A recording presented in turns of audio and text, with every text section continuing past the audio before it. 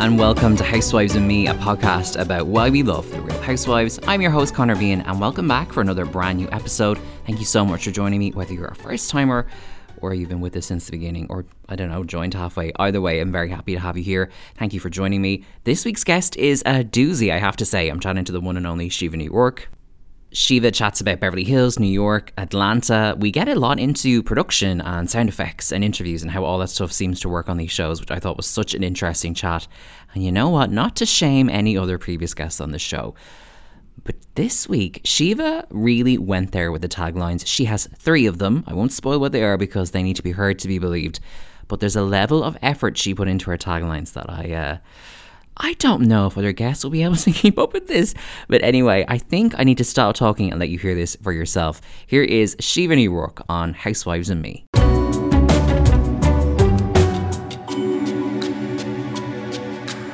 My guest today is a coordinator with Conradh na Gaeilge, and she is a producer and broadcaster with TG Carr, including on the show Réalta agus Gaelta, which is back on your screens this autumn. And alongside that, she manages to fit in the Real Housewives as well somehow. I don't know how. Shiva New York, welcome to Housewives and Me. Hello, do you good, bitch? How are you? Oh my God, I don't think there's ever been this much Irish on the podcast so far. I feel very, very Irish today. This is a bilingual show now, Connor. Yeah, I'm literally going to write to DG Carr after this and be like, any thoughts on an Irish language Housewives program where I speak maybe 3 words of Irish? We could do Housewives as Gaeilge. You could be like the Andy Cohen of that. Please. I was actually going to ask you, like, could you do like the Real Housewives of the Gaeltacht? Like, would there be something in that? Oh, you'd have some absolute weapons who'd be great at it. There'd be loads of drama, lots of drama, I'm sure, between the Ballantines, you know, and who's trying to get the most students into the house. And, you know, you have the housewives who want all the boys, you have housewives who just want girls. Like, oh yeah, you could totally do it. Oh my God, the Real Housewives of Ballantines. You heard it here first. Okay, well, the Real Housewives of Connemara. Yeah, that's it. So that idea is germinating in the back of my mind, but let's focus on your Housewives Who Inhabits for now. I'm so curious how you got into Real Housewives. So I think, like so many others over the past few years, I was searching from some sort of escapism to get away from everything. I'd always been aware of Housewives peripherally, maybe on the channels I didn't really watch on Sky back in the day. And I did have a few friends that watched it religiously back then. I think the burst of popularity during the pandemic definitely lured me in. I am a sucker. I have a penchant for bandwagons. And then also the fact that I live currently with 3 men. I live with my partner and 2 friends at the moment. And I miss women. I miss women so much, or I did. I during the pandemic when we were locked down, my sisters, my friends, and these ready-made, ready to go, flat pack packs of friends ready on the other side of my laptop. It just like provided me with this like familial comfort. So obviously that's not why I started, but it's why I got sucked in and I kept going. Although kind of on the flip side of that coin, I've become a little bit overly reliant on them now. Now I get invites from my family and friends and I'm like, sorry, no, I have like 6 women in Atlanta I need to go see. You're like, oh, I've got plans on my other group of friends. Like, who? You wouldn't know them. It's Candy and Portia. They're friends from work. Yeah, we're going to the old lady gang. Yeah. Oh my God, it's amazing. So what was the first city that you got into? So my first was Beverly Hills. I kind of feel like I did it right. I feel like when you learn to read and write, you do ABC. When you learn to sing, you do Do Re Mi. And when you watch Housewives, you go Beverly Hills, New York, Atlanta. And that is the order that I did. So I started with Beverly Hills. I feel like most people do start with Beverly Hills. I don't know, is it because it is so flashy? But that's where I started with. So you did Beverly Hills, then New York. Now you've picked the kind of holy trinity for a lot of people. I think, the trifecta. I think so too. And what have you noticed going between, I mean, we'll get into each show individually, but just how have they contrasted for you as a viewer? Because they are, as you probably noticed, quite different in terms of where the stories go and the kind of characters. Completely. So for Beverly Hills, I think the wealth is the one that is the thing that stands out to me the most in Beverly Hills. Like it's almost vulgar compared to the others. I feel very far removed from these women. I don't see much in common with these women. And it was the first one I watched, so I thought this was what all the housewives were like. But then when you watch New York and they're more kind of self-made and they're not as rich, I'm not saying I have much in common with these ladies either, but I was able to maybe relate to them a little bit more. They weren't painfully rich and it wasn't all diamonds and a million cars. And I don't know, maybe because they were in a city as well. I just felt like it wasn't this sprawling expanse of gorgeous grass and possibilities like it was in Beverly Hills. And then Atlanta, I feel, is just like I love Atlanta. Oh my god, it's my favorite. It's my absolute favorite. Now maybe it's because it's the most recent one I'm watching. I always like get really into the one I'm watching at the time. But I feel like Atlanta, I love every single one of the housewives in Atlanta. Like there's no one I dislike in Atlanta. So I know from chatting to you just before we spoke today that you were kind of up to date on pretty much New York and Beverly Hills. With Atlanta, are you up to the most recent season as well? No, I'm on season 12, so I think I've season 13 to go, and then I'm up to date. Jeez, you're still doing very well. It's a lot of episodes in the space of like a year, really. And it's so interesting to me as well that you mentioned that you're living with men and you need that kind of just shot of like seeing women interact. Like, have you seen any similarities with your own kind of friend groups or anything? I mean, obviously the situations and as you said, the status is totally different in terms of wealth, but like, are there any common kind of things that come up? Yeah, definitely. I think whenever you have a group of women, there's always going to be maybe some competitive edges and some jealousy and then some true, really deep connections. And there's been occasions of that in every single city. But I definitely see some parallels between how some of them treat each other and how some of me and my friends might treat each other the odd time. And also I like watching the relationships between the mothers and their kids. Again, maybe this because I was missing my mom during Housewives, but I found myself being quite analytical of how they do treat their kids and maybe being a little bit too judgmental at times, like when Yolanda used Bella Hadid's DUI as a storyline. I couldn't get over that. I was like, that is your daughter. You are throwing her literally to the whole world about something quite illegal. So maybe I was a little bit too judgmental of that because I am not a mother yet, and God knows what I would do if I was a mother. But I loved watching those kind of the family relationships more than anything. I just thought that was really interesting. Yeah, I'd forgotten about that, particularly because now Bella and Gigi are so famous. Yeah, but like they weren't when the show aired, and like Atlanta just being like, what Bella did was just so awful. Like she was so upset, and I always felt like she preferred Gigi. Like it's so hugely, like she favored Gigi so much more than Bella. Yes, definitely. And the favoritism doesn't end there. Like with Lisa Vanderpump, with Max and Pandora. Like, oh my gosh, she could not have preferred Pandora more. I know. Oh my god, like the politics around the kids alone are crazy. So let's go into. I think we should just go into the like each city by city, because I feel like each one is so different, and I'm sure you have spots. So let's do the one you watched first, Beverly Hills.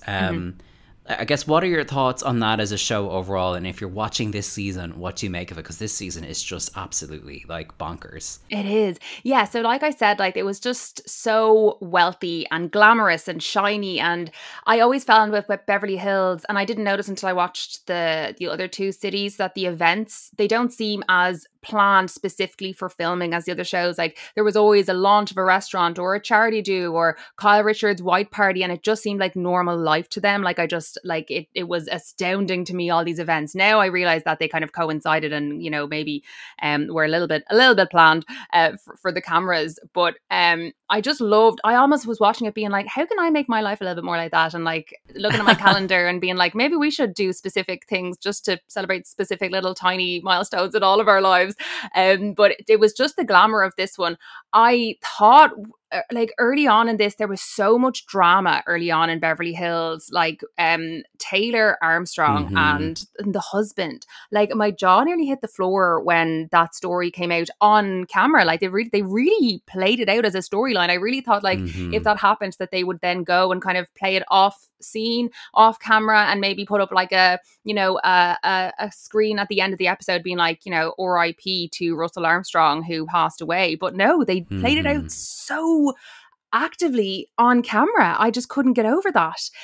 But I really enjoyed seeing all the extra celebrities and stuff in this one as well. Like I thought that was like a Housewives thing then, that it was all name dropping and celebrities and Oscars and that kind of stuff as well. But I really liked how glossy and glamorous Beverly Hills was. Now I don't like the glamour, the glam squads, the glam teams. Like I honestly think that Dorit is just on Housewives to get Instagram pictures now. I really do. She's just doing photo dumps. Yeah. She's just doing it for the gram now. Like, it actually kind of grinds my gears when they, and now I do realize that like they've always had glam. Like most of them do get their hair and makeup done whenever they have filming planned. I assume they normally schedule in hair and makeup, and I understand that. So I know it's not just a new thing, but it's the emphasis on it that I'm not mad about. It's also funny, like there's on last week's episode where like they're, you know, showing them all and get ready for Kyle's Christmas dinner, which is like an event, but it's still just them having dinner at Kyle's house. It's not like there's tons of people there. And like Dorit's getting full glam and she's like, I love this bouncy hair. It's so good to be glam. I'm like, you're glam all the time. You're saying this like you never get your makeup done. It's just so good to be glam. I'm like, as you say, your life is a giant Instagram photo shoot. When are you not in glam? Yeah. And I really feel like she has molded her personality around just being a look queen. And I know one of her taglines one of the years or one of the seasons was about turning looks and turning another look. And I'm like, is that really what you want to be known for? Like, don't you want to have some drama? Don't you want to have a storyline? I suppose she is trying to detract from maybe the negative stuff in the media about the money and the millions and the bankruptcy. So maybe that's what she's trying to do. But I just feel like it's such a weak thing to hinge your character on. I also love that you said look queen, because I'm guessing that means you must at some point have watched RuPaul's Drag Race, even though I didn't know if you did. Yes. So you said it so casually. I was like, oh, okay, she even watches Drag Race and I just didn't realize. A little bit. I dabbled. She was like, she said that very fluently. Suggests to me that it's on her fluent in Netflix drag. queue. Don't worry. I'm fluent in Irish and in drag. That's okay. We haven't got to taglines, but we might have to add that to the list. No, we'll have to add that to the list. So obviously Dorit's having a funny season because she's sort of taking a backseat, glam aside. Like, where are you? And I mean, look, as we talk, God knows what will happen this week and the week after, but the Erika Jayne of it all, where are you? I am team anti-Erika. Like, I couldn't be more anti-Erika. Okay. Like, I just don't believe it. There's no way. What, she just coincidentally decided to divorce him, and then the worst story ever came out about her husband. I just don't buy it. I never have. I just didn't believe it from the beginning. I do think that he was horrible to her for their whole relationship, and I have a lot of sympathy for her for being in a horrible relationship. And like the way he spoke to her at that dinner with Lisa Vanderpump. Oh, yeah, it was the one with Lisa Vanderpump, and he kind of like, no, Erika, I'm speaking now. Like, that was so horrible to watch. But now I just don't think she's as innocent as she's claiming to be. And like, I am so glad that Garcelle is pulling her up and being like, hello, let's center the victims once again, because they are the victims. And I think she said last week, Garcelle, she said, you will always be okay. And it was like that, like Erika took that as an insult. Like, you could see the hairs on her back get up when Garcelle said that. And I'm like, how does that get your goat? You know, how does that line get your goat? And not the fact that she hasn't been very critical of Tom, really. Yeah, I can't figure out, like, I'm listening to so many podcasts about these shows now, and I'm seeing all this fan commentary, and then I'm talking to people like yourself who are fans, like, and we're all like thinking about everything she said and done, and I can't get my head around, is she doing that to protect Tom, or is it that she has to be careful, like, of not saying too much to seem culpable? Like, because it's just, at one point she was implying that he only did this because of the car crash, but it's like, well, we've got years of allegations that would say he did this before his mental state deteriorated, and then at times she's hyper emotional, but then when it comes to really having the conversation, she's barely able to talk. Oh, she goes, she's ice like, queen, yes. Oh, in that LA Times article you so closely read. It's like, yeah, a legit, like the LA Times sourced. That's a great impression, Connor. Thank you. The LA Times sourced and like fact checked a very in-depth piece about you. The half the women said it was too long to read. It's not like, someone with an Instagram caption going, I think I saw Erika Jayne at this place. Like, it's just, it's bizarre. Yeah, it's really bizarre. It's too defensive. It's too defensive, and it's defensive at the wrong time. Like, I understand if she didn't know anything about it, being defensive about not being involved, but she's defensive about everything, and it just doesn't compute. It just doesn't make sense to me. I really just don't believe it. Yeah, I mean, I just cannot, because she hasn't done any press for this season for obvious reasons, and the rest of them have been more public facing, aside from Erika's really badly judged social media. So I'm so curious what the reunion is going to be like. Like, I actually can't even fathom. Like, do you think, is she definitely going to be there? Is she? She has said as much, and I think it would make sense for her to go and kind of turn up. I mean, I love the way Lisa Rinna is just so proud of her for filming. Like, Lisa's like, it's good that you're here. I'm like, well, yeah, but she's picking up a check. She's not, this isn't charity work. I'm glad you turned, I'm glad you came. I'm like, yeah, well, if not, what, leave the show and have no money? She's not doing anyone a favor except for her own wallet. Yeah, exactly. Yeah. Oh, Lisa Rinna is I don't know. Lisa Rinna chooses the wrong time to be a good person. Oh wow, that's a great way of putting it. Like she can be so, open and warm and understanding and kind of the person, like she's a friend you want to have in certain situations, but she just does it at the wrong time for people. Yeah, and it's like she'll be like, "Oh no, I've grown, I've evolved on this," and it's like, okay, but you're in your 50s and you did this a year ago. So it's not like we're talking about your college years when you were big. Like, she's always apparently evolving, but I'm like, if you have to evolve that much, there's something wrong. Like, yeah, no, but I think she said it in the first season Lisa Rinna was in, wasn't she? Was like, I'll sell diapers. I don't care. And I think that's been very apparent the whole time. She's really just pushing the storylines that's going to get her camera time. And she's selling diapers. She's still to this day selling diapers. I'm so obsessed with like just out of shot every time they film. She's like, I got diapers. Does anyone want a diaper? I have a whole box. Erica? Come on. Erica, take a diaper. Take a diaper for the road, sweetie. She has like like that shed she showed of all her designer clothes. The other side is just yeah. Box. Adult it's diapers. like a wall of adult diapers she has left over. Oh my god. Are there any favorite moments from Beverly Hills now that you've kind of watched, like, what, we're on season 11 now, season 12? Yeah. Like, you've watched so many seasons in a short space of time. Is there any moments over the years that have kind of, from Beverly Hills, that have stayed with you? I have to say, like, I found it so hard to go back and think about favorite moments because I've watched all of these. I started in June 2020. Wow. So in like just over a year, I've watched all of Beverly Hills, New York, and most of Atlanta. So and to me, it's almost like hard to tell the seasons apart because they all kind of blend into one for me. I have to say, I don't know if I should enjoy this, but when Kim Richards was on the plane with Adrian and Paul, she was late and they were going to a basketball game, and she was absolutely bobbied on that airplane. I just thought that was, like, I don't want to say funny because obviously she has problems and she has addiction issues, but I just remember that scene standing out to me and just being like, wow. I just thought just the way she moves and the way she speaks sometimes was funny anyway, regardless. And then the fact that she was on a plane and it's just the looks Adrian and Paul were exchanged with each other, being like, is this actually happening? So that was definitely one that I liked, and mean, if you watch Housewives, you do love the conflict, you do love the confrontations. When Brandy slapped Lisa Vanderpump in the face on the boat.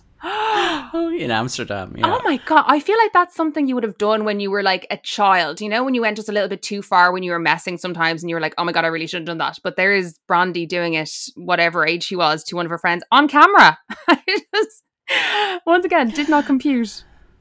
I know, and I actually used a GIF of that the other day because I don't know what, I was looking for something for a tweet and that GIF came up and I used it because it's like such a, you're right, like a cheeky, like playful, childish slap, but then Lisa's like, oh, but like, she's so stricken. Because it is though, it's mad. A physical altercation when you're trying, and especially someone to Lisa Vanderpump who like is so prim and proper and like holds all of English history on her back, to be slapped in the face then by a Beverly Hills hun.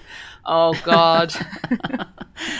Brandy, slap me. You don't need to do that, Brandy. You've gone too far now. I really didn't like that. Oh, that's great. Oh my God, can you do Ken? No, I can't. I can do Lisa because Lisa does that thing that a lot of like, I think kind of glam older gals do. It was just a lot of pause, really. You really should be Kyle. I just pause, So that's the secret. If you ever want to do your own Lisa Vanderpump, you just always pause, a lot of pause. Wow. It's like that's the masterclass in accents I'm doing today. So that is the Beverly Hills Gals. Mm-hmm. You then moved on to the lovely ladies of New York City, who of course have a different vibe, a different energy. I think for me, New York is almost like a comedy. It's kind of like once it gets into... Yeah. Yes, it is slapstick. So how do you feel about that show overall? And then I guess the new season too, because this new season hasn't been amazing, but then also because it's not been amazing, the conversation around it has been fascinating. Yeah, I love New York. Oh my God. I was going back. So my part of my research for this podcast was literally just like searching the housewives' names in my WhatsApp history, because I have Oh my God. yeah, and like there's so much. There was like a wealth of information there and all my thoughts and opinions on different season and moments. And because I actually I have a few friends who live abroad and who have been abroad for the whole pandemic, and housewives has been like a vessel for our friendship during this time, because we're not doing anything. No one was doing anything. It's like, oh, did you go for another walk today? But then we'd be like, oh my God, did you see what Dorit wore yesterday? And like, Yes. it was so fun. So yeah, I have a lot of thoughts written down on my WhatsApp. And I actually, there was one that stood out to me, and I said about New York, I'm on season 3 and I've never loved anything more. And then I think 2 days later, I was like, I'm on the season 4 reunion. Like, that's how fast I was consuming this. Yeah. 20 minutes later. Literally. So I adored New York. Oh my God, there were some personalities in this that I just wanted to like. I want to be some of them, like Bethany Frankel. I want to take a bite out of Bethany Frankel's brain and take a little bit of her wit, some of her speed, just as a broadcaster, to be able to come up with that kind of stuff on the spot. It's so valuable. I just love Bethany. Obviously she has her flaws, but I just loved her as a character. I love the way that they were all a little bit more self-made and a little bit more self-reliant. I thought that was just a different kind of housewife. I got homesick in, well, you know, when you get a hangover, like a book hangover, you finish a book and then you're like still in that book's mindset and you can't really start the next one. I felt like whenever they did a big shake up of the cast, I was like, oh, I miss my mates. I miss like from season 4 to season 5, and they axed Jill and Alex and Kelly. Well, Kelly, thank God. But then they brought in Carol, Heather, and Aviva, and I was like, who are these brand new people? It was like I'd switched schools or something. So I got really, really attached to these women, and I just loved. I loved a lot of the characters in it. Kelly Bensimon, what a character! What a character! Didn't love her, but loved to watch her. I always think of like now it's a gif in my head, but that moment of her running in traffic alongside the cabs. But isn't that what everyone does? Isn't that what everyone does in New York? That's the thing, isn't it? It's also like when you're in New York and you see how like the footpaths and the sidewalks in New York are massive and the actual roads they're on are huge. I'm like, it's not like here. You know, sometimes if we were jogging on in Dublin, certain parts, if you were jogging alongside the canal, you might have to kind of pass someone. You might be on the road for a second and back on the path. She was in the middle of these massive New York City streets, not a bother on her. I'm also like, did the cameraman run in front of her? How did they get the shots of her? You're so right. I'm so into the production of these shows. Actually, we might talk about that later when we get to Atlanta, because that's when my interest in the production has really peaked. But have you seen Kelly Bensimon on TikTok now? I've seen 1 or 2 videos, and they're mental from what I can gather. She cannot sync her, like she cannot lip sync, so she's like 5 minutes behind the sound of TikTok, and a TikTok's only 60 seconds long, so you can understand, you can only imagine how off sync she is with the sounds. She's hilarious. She's just a bag of cats. As mad a bag of cats is Kelly. I loved Carol Radziwill. Loved her. Such a different type of woman to bring into Housewives, I think, and I love that. I love how neurotic she got over the election. That's so me. Just getting hung up on something and not being able to talk about anything else, and your friends being like, please, can we talk about something else? And that's something else that I loved about New York. I kind of felt like I could see a little bit of myself in some of the women sometimes, you know, like getting blackout drunk, maybe doing things you shouldn't have done. Been there, being neurotic over topics. Been there, and I just liked that. I felt like the New York ladies were a little bit more relatable. Yeah, I mean, I think they're slightly more. I don't know. They're kind of richer characters, I think, as well. I think that's part of the fun of it. And I think you're right. Carol was someone who, like, was such a different vibe for Housewives. I think she sort of lost her way as the more she stayed on the show, but even that was interesting because it was watching someone come in as one thing and then sort of leave as another. Yeah, I like how much she embraced it at the start, because, you know, maybe someone that different would come in and be like, oh, not for me, but she really did get her hands dirty in it and did a good stint of a few seasons. And yeah, I agree, she did kind of lose her way towards the end, but while she was there, and especially at the start, she was like in it properly, you know. And now it's, you know, and technically this is aired a while ago, but I suppose for you it probably happened 2 months ago and you're binge watching. Where did you stand on Carol versus Bethany on Carol's last season? Oh, I found that so hard to watch because I loved the two of them together and I loved them being friends. I definitely think that I could see both of their sides. I think Carol was a little bit more in the right than Bethany. I loved Bethany, but I could also see all the times that she was wrong, you know. And I think that Bethany found it very hard to admit wrongdoing.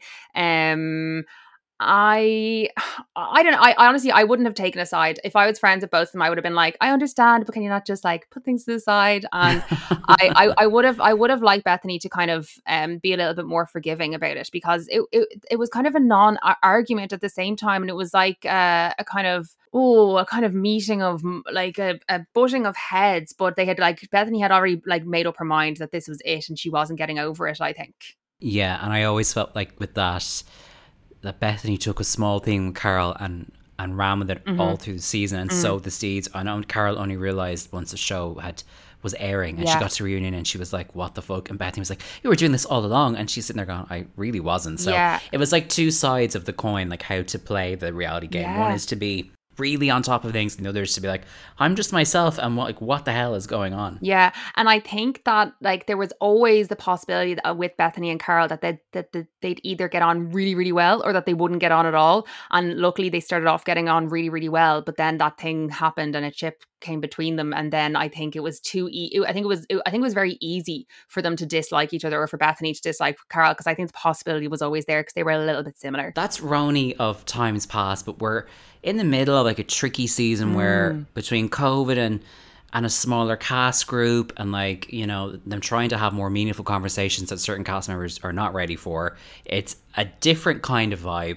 I mean, you've really like flew through like the peak years of that show and now you're probably watching a not so amazing season weekly. Like, how has that experience been for you? Oh, painful. So painful. Like I miss I miss New York at times past. Like it was my favorite thing in the world. It was my lifeblood. It was my IV drip to get me through the day, and now like it's just like I'm still watching it, but I just find it very painful at the moment. It's just kind of plodding along, and it's like every episode it's like it's almost has some speed and then something happens and Ramona interjects and kind of like puts a stop to things, and it's like they keep having to stop and reset in every episode, so it never kind of moves forward, I feel. I'm not sure about Leah. I'm just not sure about her as a housewife. Like I know I said I like different housewives and, you know, different kinds of people, but I'm just not sure about her. I'm just not 100% about her. Ebony, I love Ebony, and like my heart is just breaking watching her because all she's saying to the other women is like, hear me, see me, acknowledge me, and they just can't even do that like baseline of respect. I think time is up for Sonia, Ramona and Luann. Like yeah, I do. I think it's time for the three of them to go. The three of them? Yeah. Because I would keep Sonia. I could lose Ramona. I consider losing Luann, but I don't think I could lose Sonia. I love Sonia, but she's so self-destructive, and I think it's hard to watch, and she's been like this since the beginning, and there's not been much growth, and I don't know. Like I love Sonia, so that's why I'm kind of like I think she needs to leave so she can have some personal growth, because it's not happening on camera here, and it's not happening while she's still getting all this attention. So actually, from a very like selfless perspective, I want Sonia to go.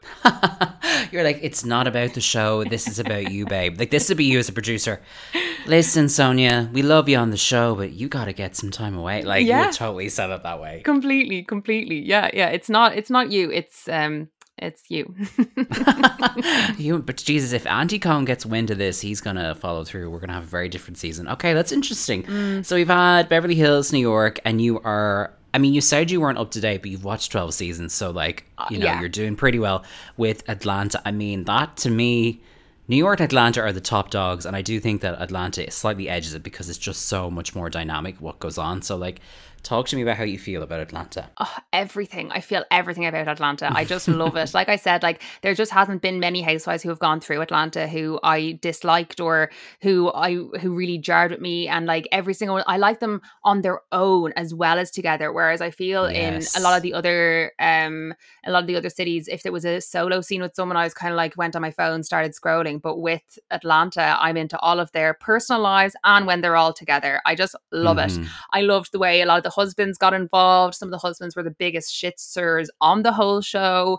I love the kind of, I think it's more of a community vibe in Atlanta. Like they all know each other, they all know things about each other, they all have the friends in common. And I think it's more, it's like a local thing. Whereas in Beverly Hills and in New York, especially in New York, like they're just like 5 women in New York who no one really knows in New York. Whereas in Atlanta, everyone knows them and everyone knows each other. And I kind of love that kind of whole local thing. It's like, you know, if you're from somewhere and you go back home for the weekend and you know everyone, I feel like that's what Atlanta's like. That's such a good way of putting it. And I don't know if it's because they had existing relationships before the show or just that the women on the show have become proper local celebrities. But you're right, it does feel like Atlanta, the place, is like, you know, very much orbiting around these women versus like in New York, that cast is amazing.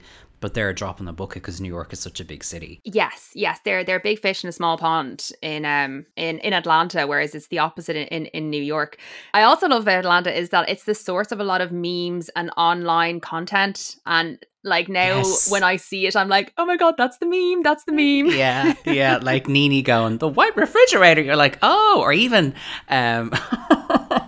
Nene going, it's getting weird. I'm realizing what that's from. It's just so funny. It's like, oh my God, this show in particular has given so much to meme culture. Yes, yeah, and I also love the like colloquialism of it all. Like I love their language and I love their terminology, and it's very easy to like get familiar with them because of that, I think. And it's it's so established because of that, between like the very close relationships they have with each other, between the language that they all use. Oh, one thing I love that they all say is not the. You know, when someone says something, they're like, not the. And I just think it's so funny. It's so funny. It's 2 words and they just add it, they just repeat something back to someone that someone has said and suddenly it's hilarious. It's so simple. Because I actually think that might be what Nene says, not the white refrigerator. She says something like that, but yeah. And then that has become like a lot of Black American culture and slang. It has gone really mainstream and now everybody says, not this, not that. Like, it's funny. Yes. It's kind of, you realize like there's been a conversation online about like sort of the problematic side of people like leaning on gifts of Black women too much, but like that show was an education in, oh wow, like so much of modern slang and like online culture is rooted in like Black women being fucking hilarious. Yeah, 100%. They are so funny. Like, I just want to spend a day in a room with all of them together. And I feel that with Atlanta, they're actually like you learn about a culture, whereas with New York and with Beverly Hills, there wasn't really. It was just a few people with not much in common. Whereas I love when the women of Atlanta do kind of have events about, you know, the Black men of Atlanta, or they're having an event for strong women in business, Black women in business in Atlanta. And I really feel like that culture is a very strong theme in it. And I just really enjoy learning about it. You mentioned in passing their kind of production and how production comes up on the shows. And you said that Atlanta really fascinated you from the angle. So what did you mean when you said, because obviously you work in telly, so like you're probably aware of the strings of it. Yeah, so I actually do a lot of production for online content and in content creation online. And I work on a lot of kind of like 3-minute long videos. So in 3 minutes, like you don't have that much time, but you want to convey a lot in it. And I started working in that kind of line of work while I was watching the Atlanta seasons. And I just really started noticing like their use of music, their use of sound effects. They've used it more in Beverly Hills. You know, when someone is listing something and they do this kind of quick side swipe transition between whatever they're listing, and it's kind of to emphasize the length or the amount of things that they're listing. I've used that in some of my videos, the use of sound effects. Literally I take this from Housewives and I'm like, so it's educational. Absolutely, honestly, I'm sitting there taking notes sometimes. Their use of sound effects, you know, sometimes like sound effects are so effective for just little things in videos. And you know, I'll add like prison door slamming, or they might be like a ding, or if someone says something and it's a little bit like a little bit conflicting, and it'll be like ding ding, like they've won the round or something, if it's a little bit of shade or if it's a little bit like something like that thrown. And I honestly have been using this myself, and their use of music when they like attach a certain theme to a person. So I know they used to do this for Nene. Whenever Nene was on the screen, they'd have this theme, and it was like wow, wow, wow, wow, wow, wow, wow, wow, wow. And I love that you sang. That's amazing. I can actually, yeah, I know the music you mean as well. Yeah. And like, I don't know if I was Nini, if I would have loved it, because it was like, Here Comes Trouble was basically what they were saying with that theme. But I just thought it was really clever use of music. And it was like, you know, they do that in opera. It was like an operatic theme. So yes, I'm here comparing Housewives to Wagner when, you know, you'd know someone was there because their music was playing. And they did the same in Beverly Hills with Alex and Simon, with the tradition or the kind of classical music whenever they were on screen. Even when they were in that hellhole in the Hamptons, they'd play this like do do do do do do do do do. So I just think it's so clever, and it adds so much. And now I've become really obsessed with the questions from producers while they're doing their confessionals. I've always wondered how they do them, because they ask them obviously in a certain tense, because they tell the story as if they're there. So they obviously ask the questions in the present tense, you know, because it's not like, oh, we were there. It's like, I was just. And I just think I always want to hear how they're phrasing the question. And recently in Atlanta, and I know they've started doing it in Beverly Hills as well, they've started to sometimes leave in the producers asking the questions from behind the camera, and then the housewives answering in the confessional. And I just love that. I kind of love when they break the fourth wall and we get a little bit of behind the scenes kind of action. I think, and do you know what's actually really interesting is my partner was on a show before called The Ultimate Fighter, which is basically like America's Next Top Model for fighters. Okay. Oh wow, like for UFC kind of vibes. Yeah, exactly. And America's Next Top UFC Fighter. Honestly, yeah. And I don't think they had a Tyra. I don't think they had a Tyra though. They were lacking in Tyra Banks. Severely lacking in Tyra Banks. And then when I found out he did that, I was like, oh my God, tell me all about the confessionals. Yeah. What kind of questions did they ask? Was it in present tense? And he did it years ago, and he didn't have that much to give me, so I was kind of raging that I missed out on a wealth of information there. You're like, well, you can go now. I've had my fun. Yeah. No, I need Tyra now. Yeah. But I just think I just love that format in shows, and I just think it's so interesting. And like, do you know kind of like how often after they record the scenes do they do the confessionals? Do they do like 3 a season, so that they're like doing them kind of more recently for some scenes than others? Yeah, so from what I've kind of heard and read, they do the confessionals every few weeks, so that if I was asking you about an event a few weeks ago, it would be fairly fresh. It's also why we get the kind of change in confessional looks as the season goes, and it's why sometimes, and I've noticed a lot on Beverly Hills this year, particularly with Erica, they're cutting between 3 or 4 confessional looks from her a lot, which makes me think that they're probably piecing together more interviews of hers than usual because of the stuff she's talking about. But the way they do it is generally every few weeks they do, I think in some shows they call them master interviews, some call them the interview, whatever. Like I call them piece to, because I think it's a real Irish thing, piece to camera. I don't think they say that in the US, but like PTCs. They do those they do every week, every few weeks. But then it's funny on Drag Race, which obviously this is not a Drag Race podcast, but they apparently film their interviews every day on Drag Race at the end of the day. And also what they do is, on Drag Race now, if you watch old season Drag Race, you'll notice in the interviews they change their interview looks quite a bit. Now they say pick an outfit you will wear all season here, because they want to, like, if I asked you in episode 2, so what do you think of the challenge, and you go, oh yeah, it's a bit scary, I could keep that clip and hold it for when you're in episode 8 and we want to show a narrative of that you makes so much sense. maybe looking like you might leave the competition. So you're right, once you think about how the interviews are set up, you realize how produced it is, and how, I mean, it was funny actually, I saw something the other day on a recent Beverly Hills episode. A producer went to ask Erica a difficult question about the legal stuff, and the producer goes, you've been so strong so far, and then asked something else, and I saw people going, oh my God, this shows that the production is on her side. And I was like, no, what it shows is the producers are emotionally manipulative, and they will kiss the ass of the person they're interviewing to get an answer out of them. Because if you went in and said, well, Erica, looks like you're a criminal, tell me more, she'd go, fuck off, I'm not doing the interview. If you said, you've gone through so much, Erica, what do you think you're going to do now? You're going to get your answer. Like, completely. It's the game that they have to play. And from what I gather, a producer is usually assigned one housewife, maybe 2, and that's who they deal with all season. And I think that's who they have in the interview chart. Now, listen, I'm sort of guessing. I don't know the full tea.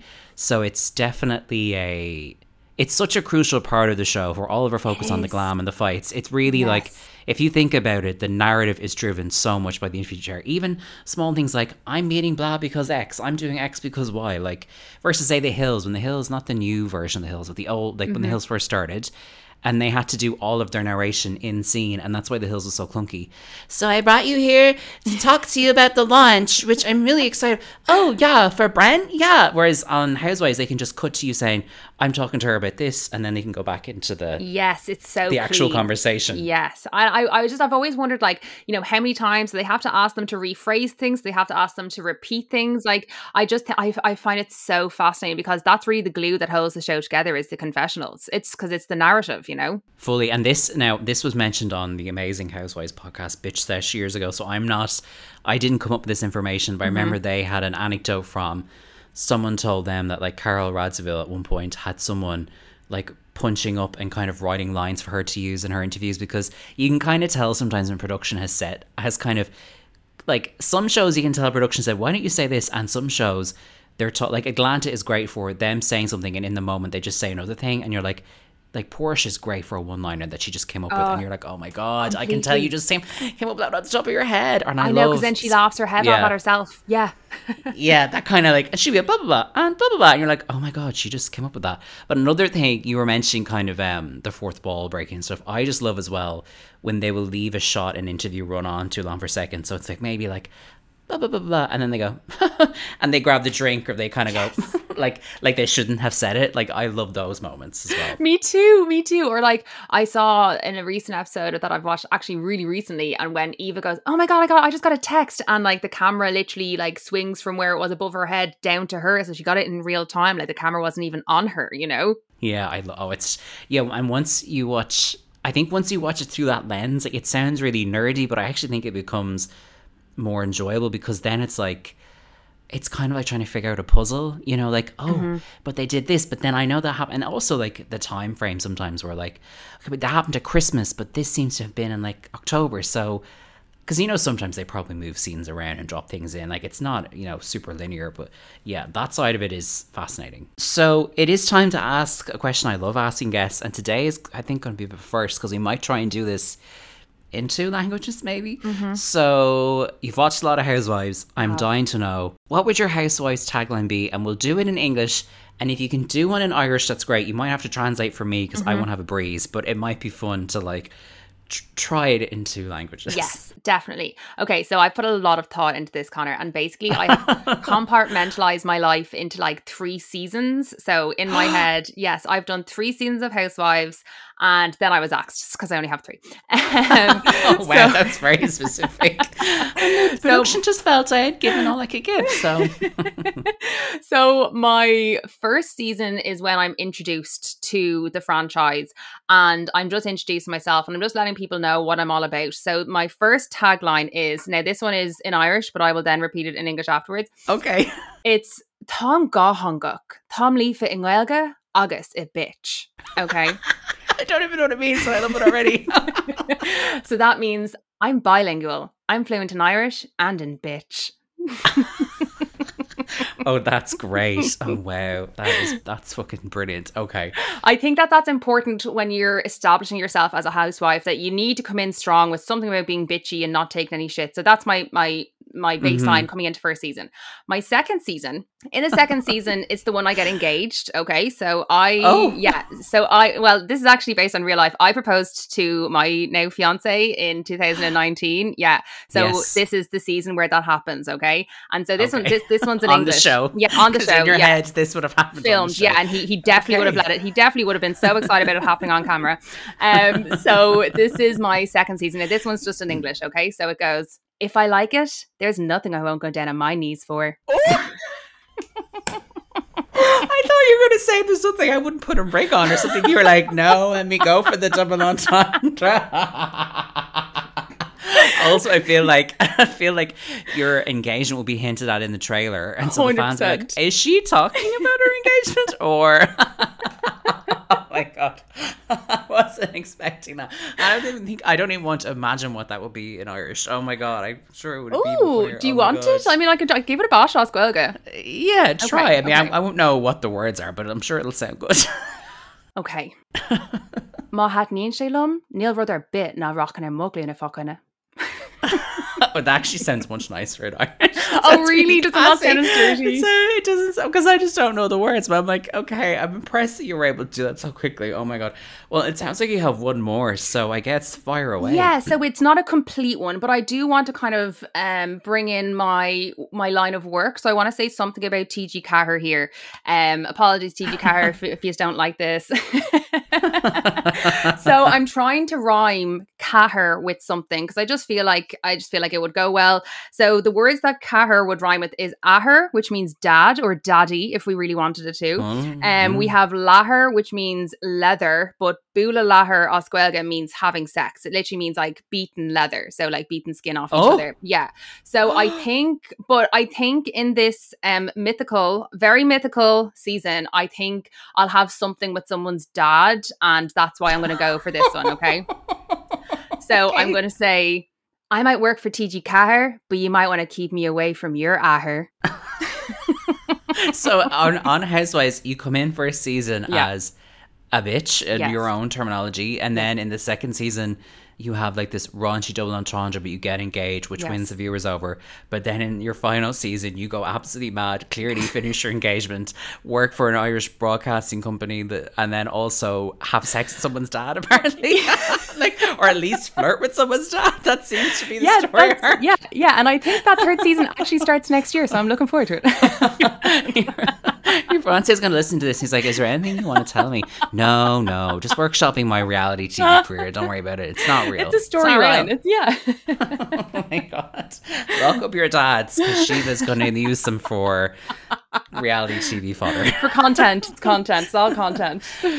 Were you flirting with my dad? No, just for the cameras. Just for the cameras. No, don't worry about it. I'm engaged. It's cool. Oh my God. Wow. Jesus, I tell you, this show is feast or famine. People come on and they're like sweating for 10 minutes about a tagline. You're like, here's 3, and they're in 2 languages. Well, I also plotted my arc. And exit.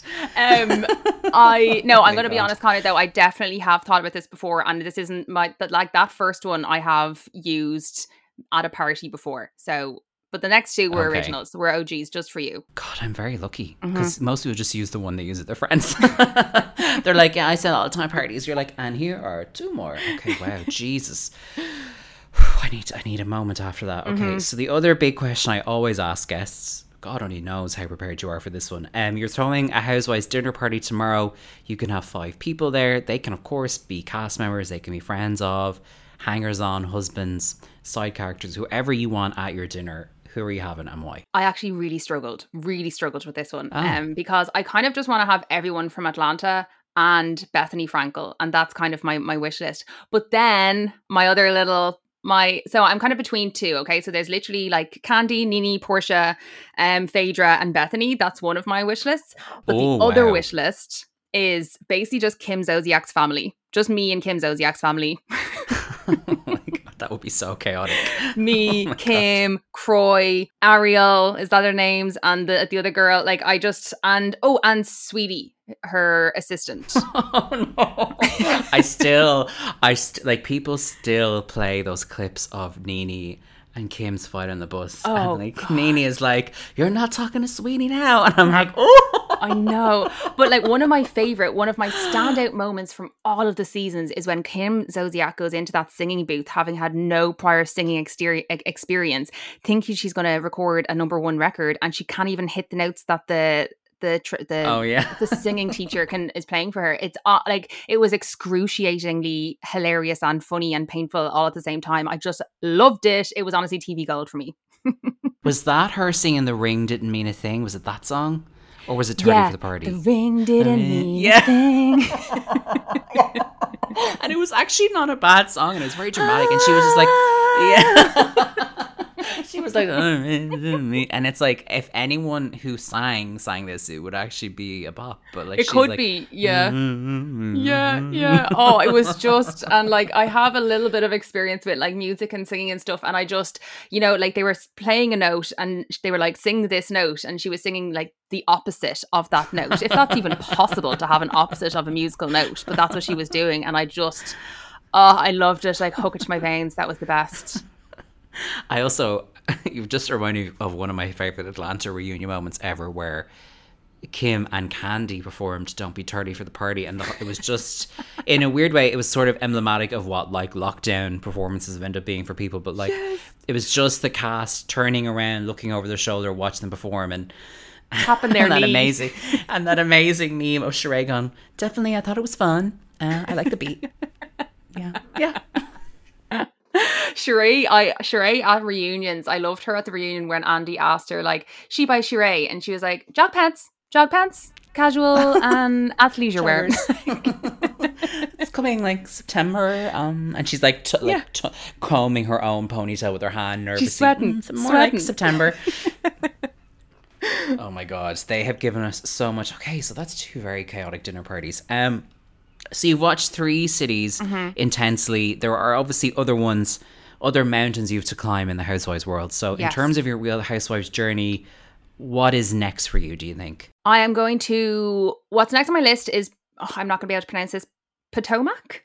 Am I saying it right? Potomac, that's exactly it. Yeah. Potomac is definitely next on my list. And then I want to go to, is Orange County, was that the first one? It is, yeah. Yes. So they're my next 2 on the list. Because I just know I'm going to be bereft once I finish Atlanta. Like I cannot not have a season on the go or a city on the go. So Potomac and then Orange County. But I'm going to start Orange County at season 3 because that's what I've been recommended. Oh, that's a good shout. Also, I think given that it's back in September and there's 1 season, I think you should get in on the Salt Lake City thing now, because I think season 2 is going to be mental. Yeah.